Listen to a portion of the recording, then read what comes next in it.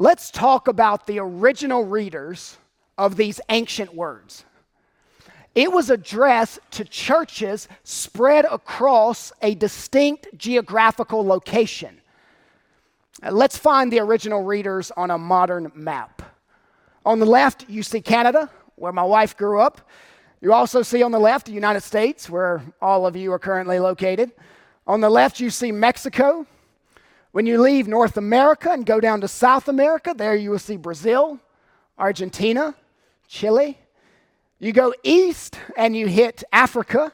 You see many African countries, the Congo, Algeria, Egypt, Ethiopia, Sudan. When you go way northeast, you're in Russia. And then you can go down to Mongolia, the unreached people group I find myself praying most often for. Then you can go down to China. If you go way down south, you'll meet the Aussies and lots of kangaroos and that famous theologian, Crocodile Dundee. Sandwiched in the middle of this world map is where all these original readers lived. Today we call it Turkey. These were real people with real jobs and real families dealing with real struggles, and they were all part of real local churches. In fact, Peter is addressing at least 6 different churches, but it's likely there were multiple churches in each area, region, so he's writing to dozens of churches. And this letter is being read to these churches on Sunday as they gather for worship. All week they've been working their 9 to 5s. Actually, 9 to 5 is our cultural work hours. They would have been working a lot longer hours in the Roman Empire. For months, these people have been slaving away in leather shops in the Middle East, making belts and tents and sandals. The ancient Roman Empire, which ruled this area of Turkey, was a complex society that required a number of different jobs to make the economy function. The people hearing this letter read on Sunday would go back to their jobs on Monday. They would scatter to bedsides because some were doctors, to fields because some were farmers in the countryside. They would scatter to the sea because some were fishers, to classrooms because some were teachers. Roman children started school at age 7. They would scatter to the roads because Rome had an extensive road system. Horse-drawn chariots carried these Christian readers to the markets to sell their fruit and bread, vegetables, and cheese. And some of the food would sound disgusting to us today. They also sold things like mice and peacock tongues. Now, they may not have had what we consider a regular diet, but they were regular people with regular names like Appius, Decimus, Gaius, Lucius, Cassia, Priscilla, Marcus, Publius, Titus, and Tiberius. Regular people with regular names and regular jobs. And Peter wanted to give these readers instruction on how to live out their faith while working at a pottery shop or working among other shopkeepers, other sailors, other soldiers, among other stay-at-home mothers. Women that worked out of the home made clothing or jewelry. They did hairdressing. They sold baked goods. Men worked as gladiators and firemen and chariot racers. There were writers and poets, musicians, dancers, actors. In this church, there were artisans making sculptures, craftsmen making weapons and tools. These Christians would leave church on Sunday and enter the bustling economy of the Roman Empire on Monday. They would work, eat, and live among non-Christians. And Peter tells them, arm yourself. Now, he's not just talking to soldiers. Although the Roman army was huge, so the percentage of soldiers in the Roman Empire far eclipsed any other nation. They used their army to conquer new territory and hold previously conquered territory. But Peter's not just talking to soldiers. He's talking to everyone. When you live and work among the heathen, you need to arm your mind with a certain way of thinking. Arm your mind with a certain way of thinking. Peter says, never forget, when you go out there, it may resemble a playground, but it's a battlefield. Church, arm your mind to follow Christ. Here's how Peter instructs you to arm your mind. In 1 Peter 4, verses 1 through 3, he says, make a definite break with sin. In 1 Peter 4, verses 4 through 6, he says, expect pushback from those who love sin. Make a definite break with sin. Expect pushback from those who love sin. Notice verse 1. Since, therefore, Christ suffered in the flesh. R.C. Sproul used to say that he hates chapters that begin with the word therefore because it's tied to everything before it. Therefore shouldn't begin a chapter because it's continuing the same flow of thought. Now we, of course, know that chapter and verse divisions aren't inspired, so we can easily tie this to last week. You remember me talking about Christ's suffering being a vicarious suffering, a sacrificial suffering, an undeserved suffering, an ordained suffering. But I don't want us to keep his suffering just in the clouds.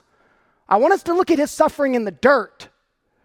We talked a lot last week about the spiritual aspects to Jesus' suffering, but don't forget the physical. He suffered in the flesh. Jesus went through physical suffering. Physical suffering. I don't want you to read quickly over the word suffering. I want you to have a mental picture for it. So I want to give it to you. After his bogus conviction, Christ is led to the cross. And he's carrying a cross beam. The criminal would not carry the entire cross through the cobblestone streets as depicted in typical pictures and movies. Just the cross beam. The vertical part of the cross stayed set up. It was stationary, changeless, a permanent fixture. The cross beam was hollowed out in the center and then slipped over the vertical beam. What Jesus carried weighed anywhere from 100 to 200 pounds. He shouldered a borrowed cross. See, it was borrowed, already used. It was a recycled cross. Other men's blood stains still on it. Chunks of meat loosely hanging off it. The condemned person generally had to carry the cross beam behind the nape of the neck, like you would carry a sack of corn. And Jesus needed to go 3 football fields in distance. Eventually, he collapsed under the load. Why did he collapse? Jesus was about 30 or so, in good shape, a man's man. He worked as a carpenter. I'm not saying he was like a 30-year-old Stone Cold Steve Austin, but he definitely wasn't a Justin Bieber. So why did he struggle with the 100-pound beam? Because before this, Jesus was stripped of his clothes. Naked, he was draped over a low post with his hands tied. While in this position, burly Roman soldiers, one on his left and one on his right, alternated lashings. The short-handed whip contained many leather straps with broken glass and pottery sewn into the ends. As the leather straps were thrown, the ends would spread and the hooks would sink deeply into his flesh before they would rip back. The whip would open up the back. History records that scourging was called the halfway death. In fact, quite often, a criminal would not survive the scourging. If they did, their muscles were shredded and their organs exposed. Josephus said it was not uncommon to see a rib come flying out of the person's body. Jesus would not have looked human anymore. He looked like a bloodied animal or just a pile of raw meat. You would have to step closer to identify if it was breathing. Because he was beat up all night long, he fell under the cross. Now you can read the word, church. Now you can read the word suffering with a mental picture. Since, therefore, Christ suffered in the flesh, arm yourselves with the same way of thinking. Arm yourself with that attitude of suffering. Think as Christ did about suffering. He was not surprised when it came. He knew it was inevitable. Again, Peter is not only talking to soldiers, he's talking to bakers, farmers, to stay-at-home mothers, but he's using military lingo, a word for preparing for battle. Peter looks at the church member selling tomatoes and he says, it's time to dress for war mentally. Have you ever thought of an attitude as arming yourself? In some of the earliest manuscripts, this text read, therefore Christ suffered in the flesh for you. Arm yourself with the same way of thinking. Be prepared to suffer for him. Well, I'm just a shopkeeper. Be prepared to suffer. I'm just making belts. Be prepared to suffer. You know what Jesus showed us throughout many of his parables? Suffering weeds out the fakers. Those who arm themselves to follow Christ as long as the sun shines will not last when the clouds grow dark. Pain comes. They will gradually fall away from Christ. Peter looks at regular people with regular names and regular jobs who are in a regular church service, and he says, prepare to be bruised and battered. Let's pick it up in verse 1. Since therefore Christ suffered in the flesh, arm yourselves with the same way of thinking. For whoever has suffered in the flesh has ceased from sin. First, I want to tell you what ceased from sin can't mean, and then what it does mean. It can't mean sinless perfection. Some churches teach sinless perfection, and there's clear evidence against that in the scripture. The Bible teaches that Christians will continue to struggle with sin. While you are free from the penalty of sin, you are not free from the pull of sin. You will battle it until the day you die. It's true you're free from the condemnation of sin, but you are not free from the attraction of sin. And it may first appear that Peter is saying, suffering will advance your sanctification. But there's nothing in the Bible that says suffering by itself guarantees spiritual growth. Many people have suffered spiritually and still play on sin's beaches. So it must mean that their willingness to suffer for the gospel is evidence that they have broken with a life of sin. By their willingness to suffer for Christ, they are demonstrating that they are done with sin. I would rather suffer than sin. That's arming yourself to live among the heathen. When you have suffered for following Christ and still go on serving this Christ despite what you face, you've had a clear break with sin. The fact that it's costing you and you will not renounce Christ, that proves the genuineness of your faith. Let me get Greek geek with you just for a minute. This is perfect tense, indicating a permanent condition. You've made a permanent break with sin. Peter is saying, you writers, you musicians, you craftsmen, you chariot racers, make a permanent break with sin. I am saying, you realtors, you people in the medical field, you people in the cubicles, you grocery store stalkers, don't make excuses for your sin. Like you don't have the Holy Spirit's power to say no to sin. You don't have to keep giving in to sexual sin. You don't have to keep looking at pornography. You don't have to keep listening to gossip. You don't have to keep getting angry. You don't have to keep neglecting God's word throughout the week. Don't numb yourself to sin. Have a militant attitude towards sin. Sometimes you only have 3 seconds to make a decision, and you need to be already armed in your mind what you will do before you face it. Verse 2, so as to live for the rest of the time in the flesh, no longer for human passions, but for the will of God. Live the rest of your lives for God's purposes. You are released from the grip of sin. It has no more power over you.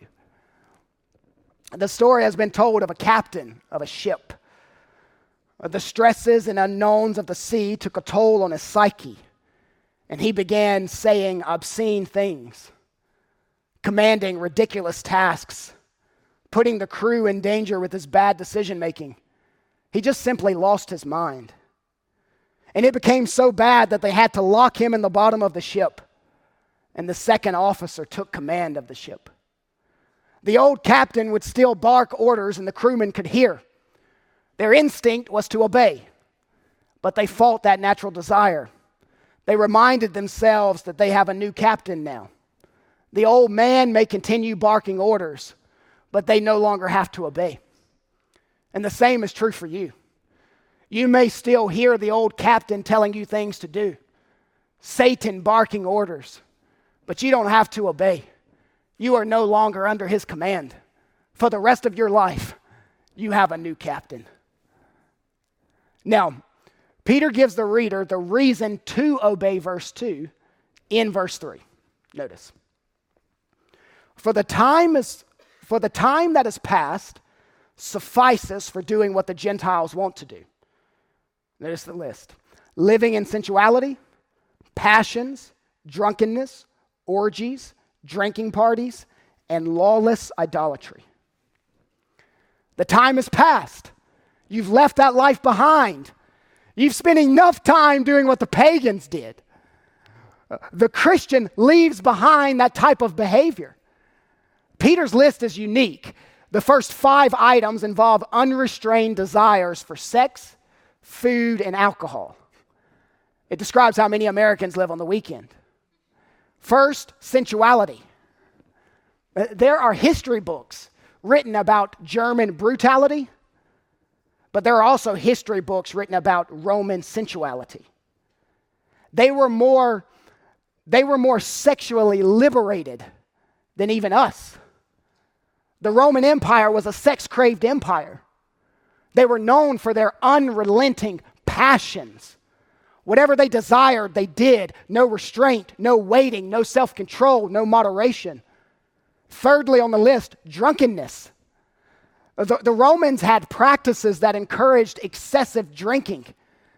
They drink before meals on an empty stomach and then make themselves vomit just to have more food and wine. They had all types of drinking games.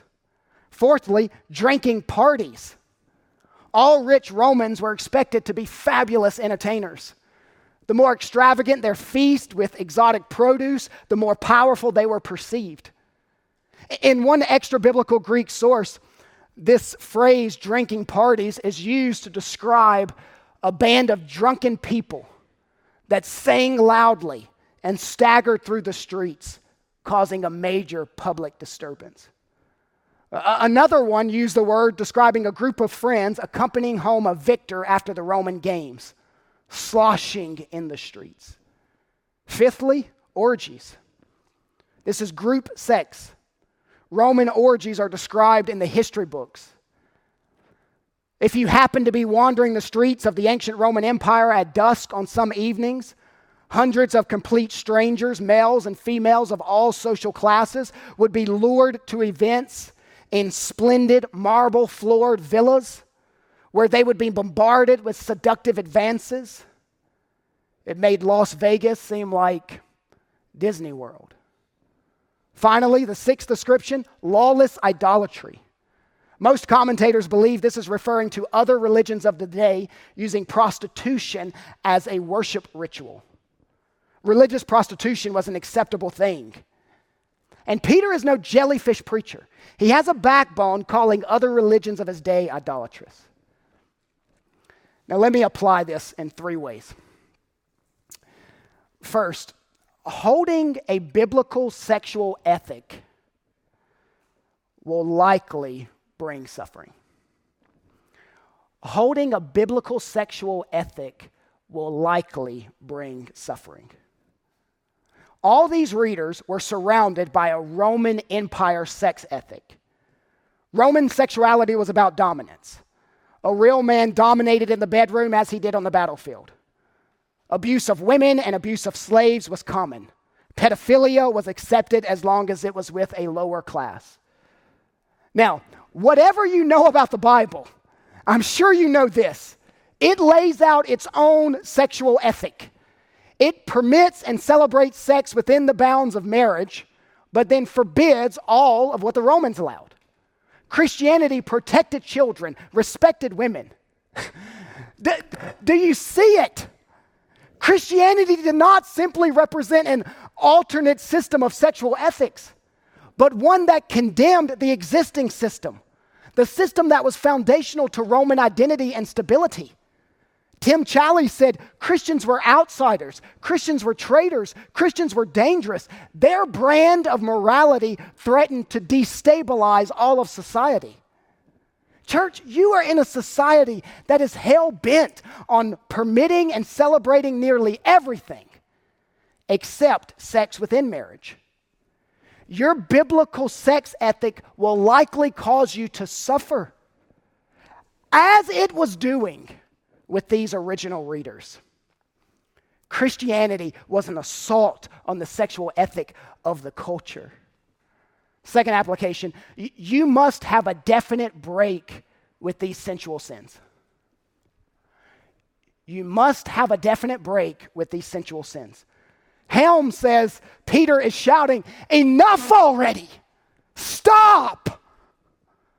The redeemed living in an ongoing fraternity party is inconsistent with the gospel. By the way, don't break with these sins in person, but then watch the same sins on TV. Our Roman parties could be our beach parties or our elegant balls.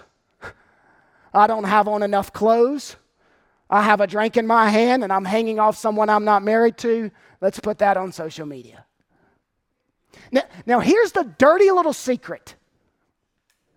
Wiersbe said, sometimes you can forget the bondage of sin and only remember the pleasures of sin. And then something in you wishes you could go back and do it just one more time. May God preserve you from this world so that its smiles never allure you. Charles Spurgeon said, when you've been redeemed, you will no longer wish to do what you had been doing. You will not ask for an hour's furlough or respite, but this will be your cry. No longer will I abide in sin. John Bunyan said, will you have your sins and go to hell, or will you give them up and go to heaven? There is no other alternative. As God lives, it must be one of these two. Leave your sinful lifestyle and run to Christ. Now, some of you are Christians. Some of you are Christians who will, in a horrible moment of weakness, do some of this stuff. And then you will feel dirty on the outside and dirty on the inside after you do it. And that is a really good thing. You can't enjoy it like you used to because the Holy Spirit is saying, this is not you anymore. Now, some of you will do the sensual sins here and it will not bother you. And that's a really bad thing. That's a sign that you were never a Christian to begin with. There is a radical change of behavior to those who belong to Christ. We don't live like the Romans. We're not addicted to their drink or self-medication. Don't become accustomed to the ethic of your society. A couple months ago, I ate in a restaurant in Gulf Shores, Alabama, after fishing with Weston. When I walked in, I thought, why is it so dark in here? And I'm a slight germaphobe, so that stuff just scares me. Why is it so dark in here? And I told Sarah, this is the darkest restaurant I've ever been in. Why are their lights turned down so low? You know what's crazy? By the end of the meal, I was accustomed to the darkness. It was no longer unusual for me. You can grow accustomed to the darkness of your society. The third truth I want to get across to you under Make a Definite Break with Sin is this. God doesn't have T-Rex arms. He can reach way down to redeem. God's not like, oh, I wish I could reach him. No. He can reach way down. Peter assumes these church people have been involved in drunken parties and orgies. They actually used to do all these things, but no longer do. They see the bankruptcy of their former way of life. Jesus reached down in the gutter and brought them out, dusted them off, cleaned them up, washed them with his blood, and set them on a new path.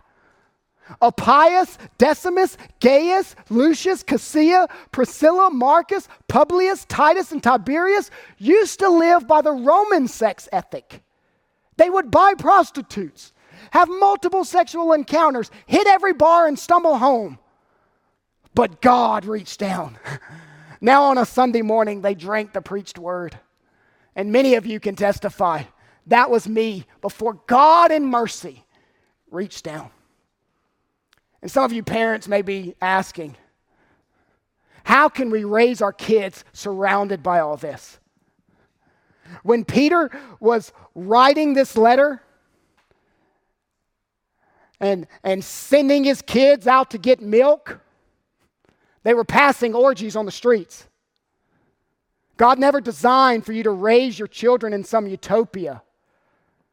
You are raising your kids among the heathen. Teach them to arm their minds to follow Christ. The first 3 verses tell us to make a definite break with sin.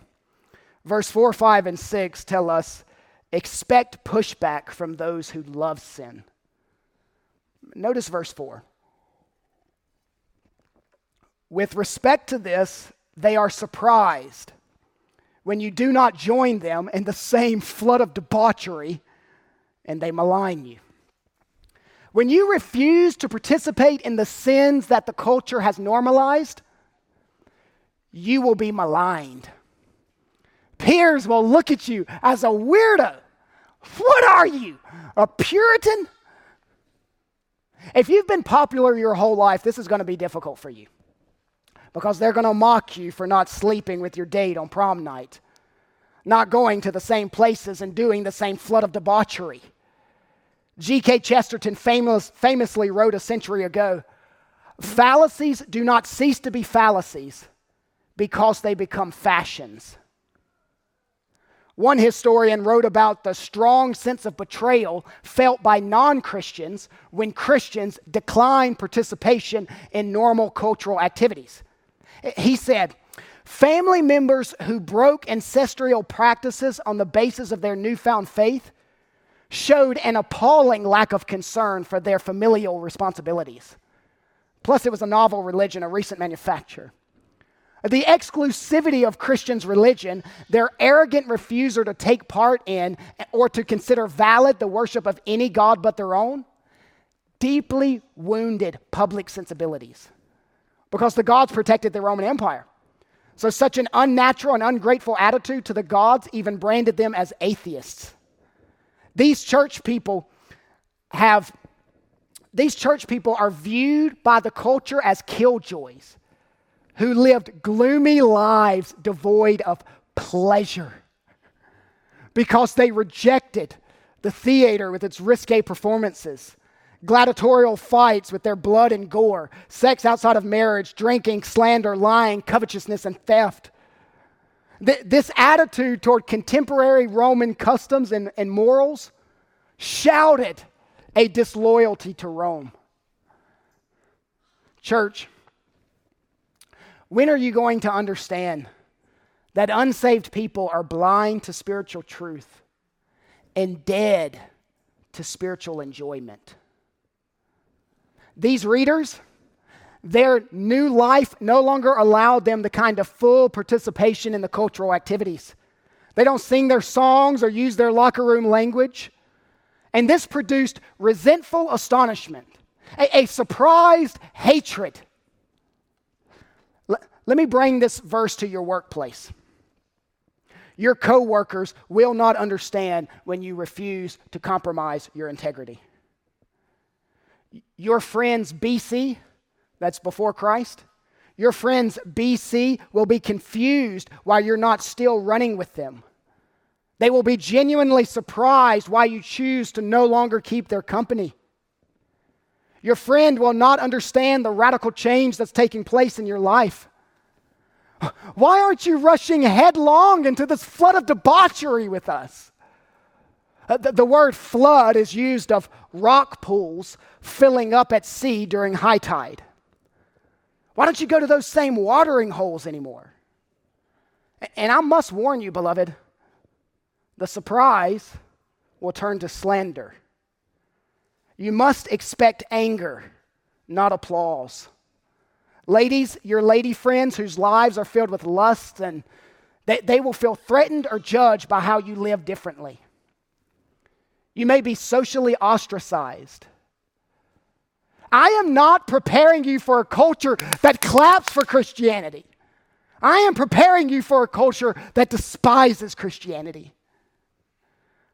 Why do you waste your day off going to church? Why don't you go fishing or play some golf or sleep in or mow the grass? They will feel crowded by your holiness. Your very presence provokes that unspoken reminder. Martin Luther used to say that they feel the hound of heaven breathing down their necks in the presence of a Christian. Now, verse 5 is dynamite. But they will give account to him who is ready to judge the living and the dead. Accountability after death was not widely taught in the pagan world, but Peter comforts his churches with it. Judgment awaits those who malign us. God is ready. He's not still shuffling papers. He is ready to judge. And that judgment could come anytime he chooses. No one will escape his judgment. You will have answerability. This is forensic language. You will give an account. All men and women will give an account to God. He will judge the living and the dead. One commentator wrote, "Death does not exempt a person from God's coming judgment." So, Christian, turn your eyes to the upper story, not merely the lower story. They may make your life miserable. They may even take your life. But after, they will face the judge. Calvin said, "Death does not hinder Christ from being always our defender." Verse 6, "For this is why the gospel was preached even to those who are dead." Stop there. That's those who were now dead as Peter was writing. Those who were now dead as Peter was writing. The gospel was preached to them when they were living, and they clung to this gospel in life and death. Let's continue. "That though judged in the flesh," that's the eyes of men, "judged, condemned by society the way people are, they might live in the spirit the way God does." This is proof that there was an advantage to being a Christian despite public perception, because they are now with God. Now, I have 3 closing thoughts, but I don't want you to turn me off. 3 closing thoughts. One for non-Christians, one for the Christian who leans toward legalism, and one for the Christian who is nearly defeated because of this text. One for non-Christians, one for the Christian who leans toward legalism, and one for the Christian who is nearly defeated because of today's text. First, the non-Christian. Some of you are non-Christians, and you come each week You don't hide the fact that you're not a Christian. And really, you're not even sure why you come each week. You say little things like, Kyle, I come just to watch you burn. Or you say things like, I'm on a journey. And it's a lot of journey talk. But here's the thing with the journey. It leads to a destination. You need to stop this journey nonsense and say, Christ, I submit to you as Lord. Some of you, for the very first time in your life, you are feeling this morning dirty. You are feeling shame for the things you have done in life. And I want to be clear, I didn't produce that in you. That is the Holy Spirit. He is calling you. He is wooing you. He is demanding of you that you repent of your sin and run to Jesus for salvation. He suffered that you might have eternal life. That's for non-Christians. Now, for the Christian who leans toward legalism. And if you're saying, that's not me, that is you. That is you. For the Christian who leans toward legalism, don't you dare grow prideful reading this passage. Don't you dare think I could never commit those sins. Don't be a religious hypocrite. Live a life of constant repenting. Unless the Lord restrains you, you will be back in that life tomorrow.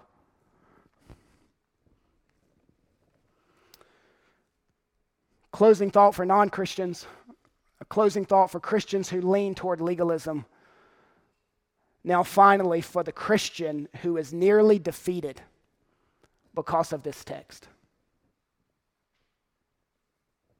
Friend, there is no need to feel beaten down or unaccepted because of this text. You have committed horrible sins, but you have a promise in Scripture that if you confess your sins, Jesus is faithful and just to forgive you of your sin. If you have a desire to repent, that's a gift. Unwrap it and walk in the forgiveness that is yours through Christ. Repentance always begins with a note of despair, but ends with a note of relief. Thank you for listening to this resource of Faith Family Church. We gather on Sundays at 495 Hugh Hunter Road in Oak Grove, Kentucky, and are a short drive from Fort Campbell and Hopkinsville, Kentucky, as well as Clarksville, Tennessee. For more information, visit our website, myfaithfamilychurch.com.